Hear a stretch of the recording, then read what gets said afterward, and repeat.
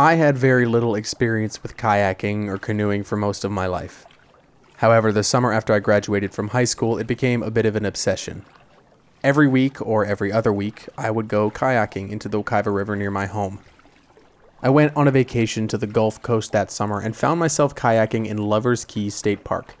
It is a series of barrier islands crisscrossed with saltwater kayaking pathways. I took off on my own for 5 miles. I was nervous as all of the water here was connected to the actual ocean. I had never kayaked or boated anywhere near the ocean, and the idea of what may be out there terrified me. I'd been gone for nearly an hour and passed by a split in the islands. I could see now the Gulf of Mexico, and what's out there? Something with tentacles, probably. I paddled a little further and a little harder when suddenly something passed below me. It was huge, the size of my kayak. It moved slowly, then went deeper below the surface, and I didn't see it again. It was gray, and it was massive, and I couldn't quite believe what I had seen. Over 500 years ago, when European explorers were setting out to find their supposed New World, many of them were seeing the animals of North America for the very first time. Though many would catalog as best as they could, some, perhaps as a way to make our continent sound more mystical and otherworldly, would describe creatures they saw akin to actual mythical creatures. In January 1493, Christopher Columbus, who famously didn't discover much and mostly just killed lots of indigenous persons, misidentified a creature near the Dominican Republic. He saw 3 large creatures like the one I had seen and determined that they were mermaids. He added that these creatures were, quote, not half as beautiful as they are painted, unquote. Though we can't know for sure, many historians believe that most sightings from early sailors of mermaids and sirens were actually not beautiful half-human creatures sent to lure you to the sea. They were, instead, manatees. Gray and bulbous with a horizontal tail, manatees have been dazzling sailors for centuries. I count myself one of them, as my panic fell after noticing the gray flap of its tail, its oblong body, and the slow speed with which it bubbled below my rented kayak. That was the first time I had seen a manatee in the wild, or at least the first time I could remember, and the first time I ever considered them to actually be wild animals and not conceptual creatures you only see in zoos. But, lucky for me, that was not the last time I saw the manatee in the wild. Not even close. I'm Nick D'Alessandro, and this is Wait 5 Minutes, the Floridian podcast. This week, the sea cow of Florida, her relatives, and the amazing people working to keep these animals safe.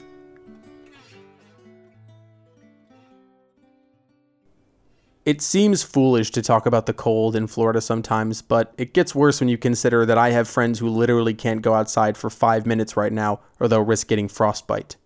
Regardless, a morning in the early 40s in Florida can feel like a burden to bear, but if you know where to go, that weather grants you access to something really special. Such was the case this past weekend when Robin, my girlfriend, and I decided to take a short trip just northeast of Orlando to Blue Springs State Park. Blue Springs State Park is just outside of Orange City in Volusia County. It pumps out over 100 cubic feet of fresh water every second, making it what is called a first magnitude spring, of which there are 33 in Florida alone. That's 33 out of over 700 springs currently known on the peninsula. Blue Spring is known for its warm waters, which brought business to its shores a century and a half ago. Louis Thursby built a house when he came down in the mid-1800s and, of course, started growing citrus along the spring's shores. Then, of course, as with all citrus in Florida, the freezes in the 1890s ended this prospect for the Thursby family. They started taking their magnificent land along the spring and using it for a larger purpose: tourism. Steamboats traveling along the St. Johns River could stop in and experience the warm, perpetually 72-degree Fahrenheit weather. It remained privately owned until 1972. That was the year that major environmental litigation was being put into place at the federal level, notably the Federal Marine Mammal Protection Act and the Endangered Species Act. That year, the Blue Spring National Park was taken by the state government in order to protect the creature most famous for populating the spring, the West Indian manatee.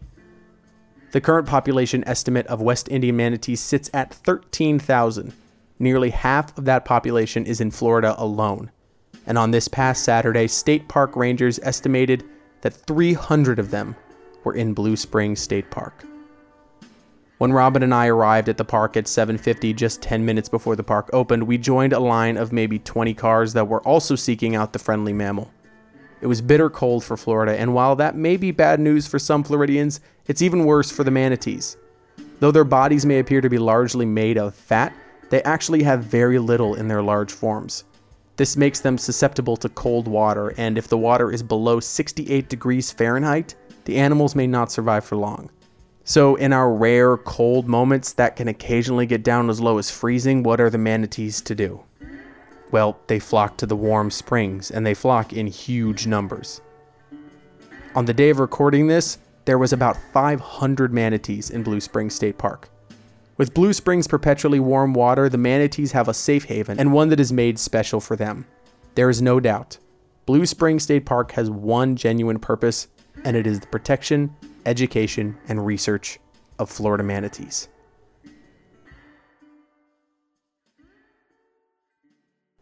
We got really lucky that morning. Not only were there manatees, there were dozens of people lined up along the docks at 8 in the morning. There were also tents being set up and a massive inflatable manatee squatting in the middle of a field. Beyond the onlookers like ourselves, there were people seeming to prepare a festival.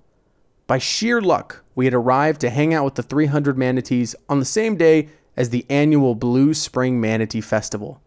Booths from Florida State Parks, Florida Fish and Wildlife Commission, Save the Manatee Club, and more were setting up games, merch tables, information stations, and more. One table had manatee bones sitting on it that kids were handling and examining. A man who had written a series of kids' books about a friendly manatee was signing and selling books in the gear store. A researcher drifted down the quiet spring water, taking notes on the manatees below, some with buoys attached loosely to their tails. One researcher told us that these are satellite trackers that are used to track specific manatees. Don't worry, she adds, they're loose and they can slip off if they get snagged to something. I wasn't worried.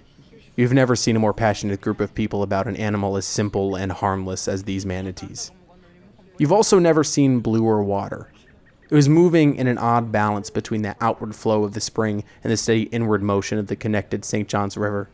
The manatees floated low below the surface, occasionally drifting upward to push their snouts out of the water in order to breathe.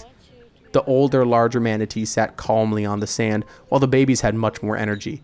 They would flip, bump into each other, push under the older manatees in order to move them, and generally induce squeals from the overjoyed visitors.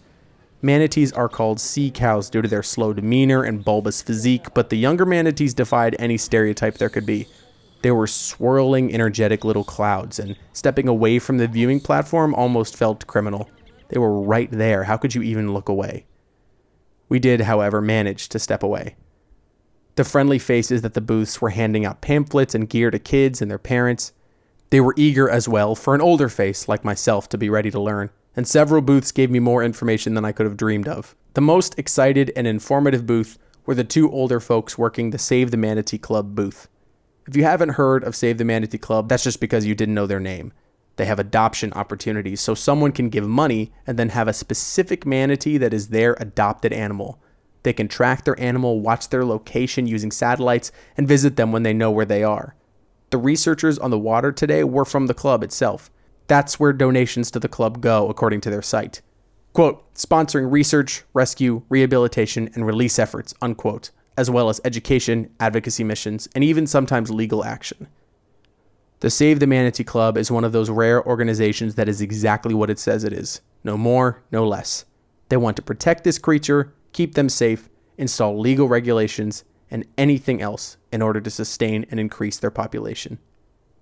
They've been at it since 1981 when then-Governor Bob Graham teamed with a famous Floridian figure in order to establish this group. I'll let him introduce himself.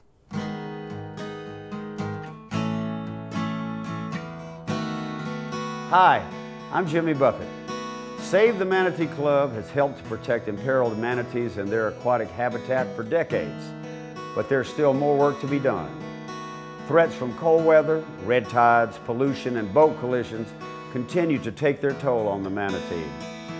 So let's work together to safeguard the manatees and the places they call home. Be the friend they need. Visit SaveTheManatee.org. Thank you. That's right. Jimmy Buffett is a founding member of the Save the Manatee Club and still to this day serves on its board of directors. He himself has several manatees that he is the adoptee of, and those manatees are denoted inside of a large binder that the club members showed to me. One such manatee up for adoption was named Gator. Gator the manatee. He received this unique name due to his unusual actions he took as a young manatee. The excited man working the Save the Manatee booth laughed through every word of this story, and his delight was incredibly endearing. Apparently, when Gator was just a juvenile, he encountered an actual alligator floating nearby. The young sea cow had not seen such a creature before and began pursuing him, going so far as apparently nibbling on the creature's tail. I've watched this video, and let me just say, Gator is bold. For a creature that can't even survive in temperatures below 68 degrees, his survival instinct was not really in high gear. Luckily for him though, alligators don't eat manatee. But the story is enough. Gator will forever be known for one brave act that none of us could even imagine doing. Besides this tall tale, Gator also has a very defining characteristic, a physical one. He has a huge gash that runs diagonal on his back, followed by 3 massive, hand-sized teardrop cuts along his back. This comes after 2 different propeller accidents that managed to hit Gator in the exact same spot. 2 different encounters. The scars are made up of a solid white tissue, which means that they have healed over. The researchers nearby informed everyone that if you ever saw a manatee with pink or red wounds, you should call Florida Park Rangers or the FWC immediately. If you see white scar tissue, that means that the wound has healed. Looking around at the hundreds of manatees coasting slowly through these waters, it's rare to see manatees without at least one white cut on their back, tail, or flippers. Even some of the newborn calves have small cuts or slightly mangled tails. We're lucky to have them, cuts and all, but there was a time where even a population of this size was not so certain. I'm sure it comes as no surprise when I tell you that the manatee's endangered status comes exclusively from human impact. Manatees, despite being essentially just slow-moving balls of meat, have no natural predators. There are 3 species of manatees: West African, Amazonian, and West Indian, the type that floats in Florida waterways. All of these are on the conservation status scale at vulnerable, but some sources say that their overall populations are decreasing, possibly moving them back toward the endangered status. This is entirely because of human actions. Because manatees require warmer water, they are seriously threatened when climate change induces massive cold snaps. Nearly a decade ago, almost 300 manatees died exclusively from cold weather. Defenders of Wildlife, a nonprofit focused on the protection of North American species, shares that, quote, 2/3 of the manatee population relies on the warm water outfalls at electrical power plants, unquote. Without natural springs, thanks to developers, manatees are facing desperate circumstances. And does it surprise you to know that a large problem for manatees are also just direct human confrontations? Not just industry and development, but actual humans jumping into springs, harassing them, climbing on them, making them afraid of their natural habitats. Does it surprise you to know that last year saw 554 dead manatees, an all-time high caused by the horrific blue-green algae bloom that swept around our state? Does it surprise you to know that 2016 and 2017 both saw 106 manatees dead from boat strikes, which is an all-time high for the state, 2 years in a row? These animals are technically not in the endangered classification, but if current trends persist, there is almost no doubt that they will return to that status in no time. It shows that manatees somehow reflect the very best and the very worst that humanity can offer.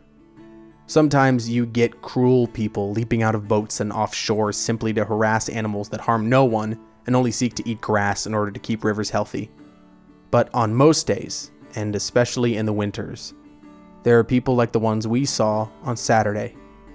Not just the park rangers and the club members and the researchers seeking to educate visitors, no.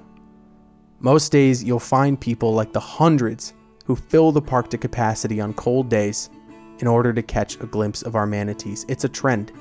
They almost always fill the park to capacity. Whether it's because of reverence or because that's part of our identity as Floridians or because we hold a subconscious fear that they won't always be there, I don't know. But the manatees always come to the springs, and the good people always follow soon after.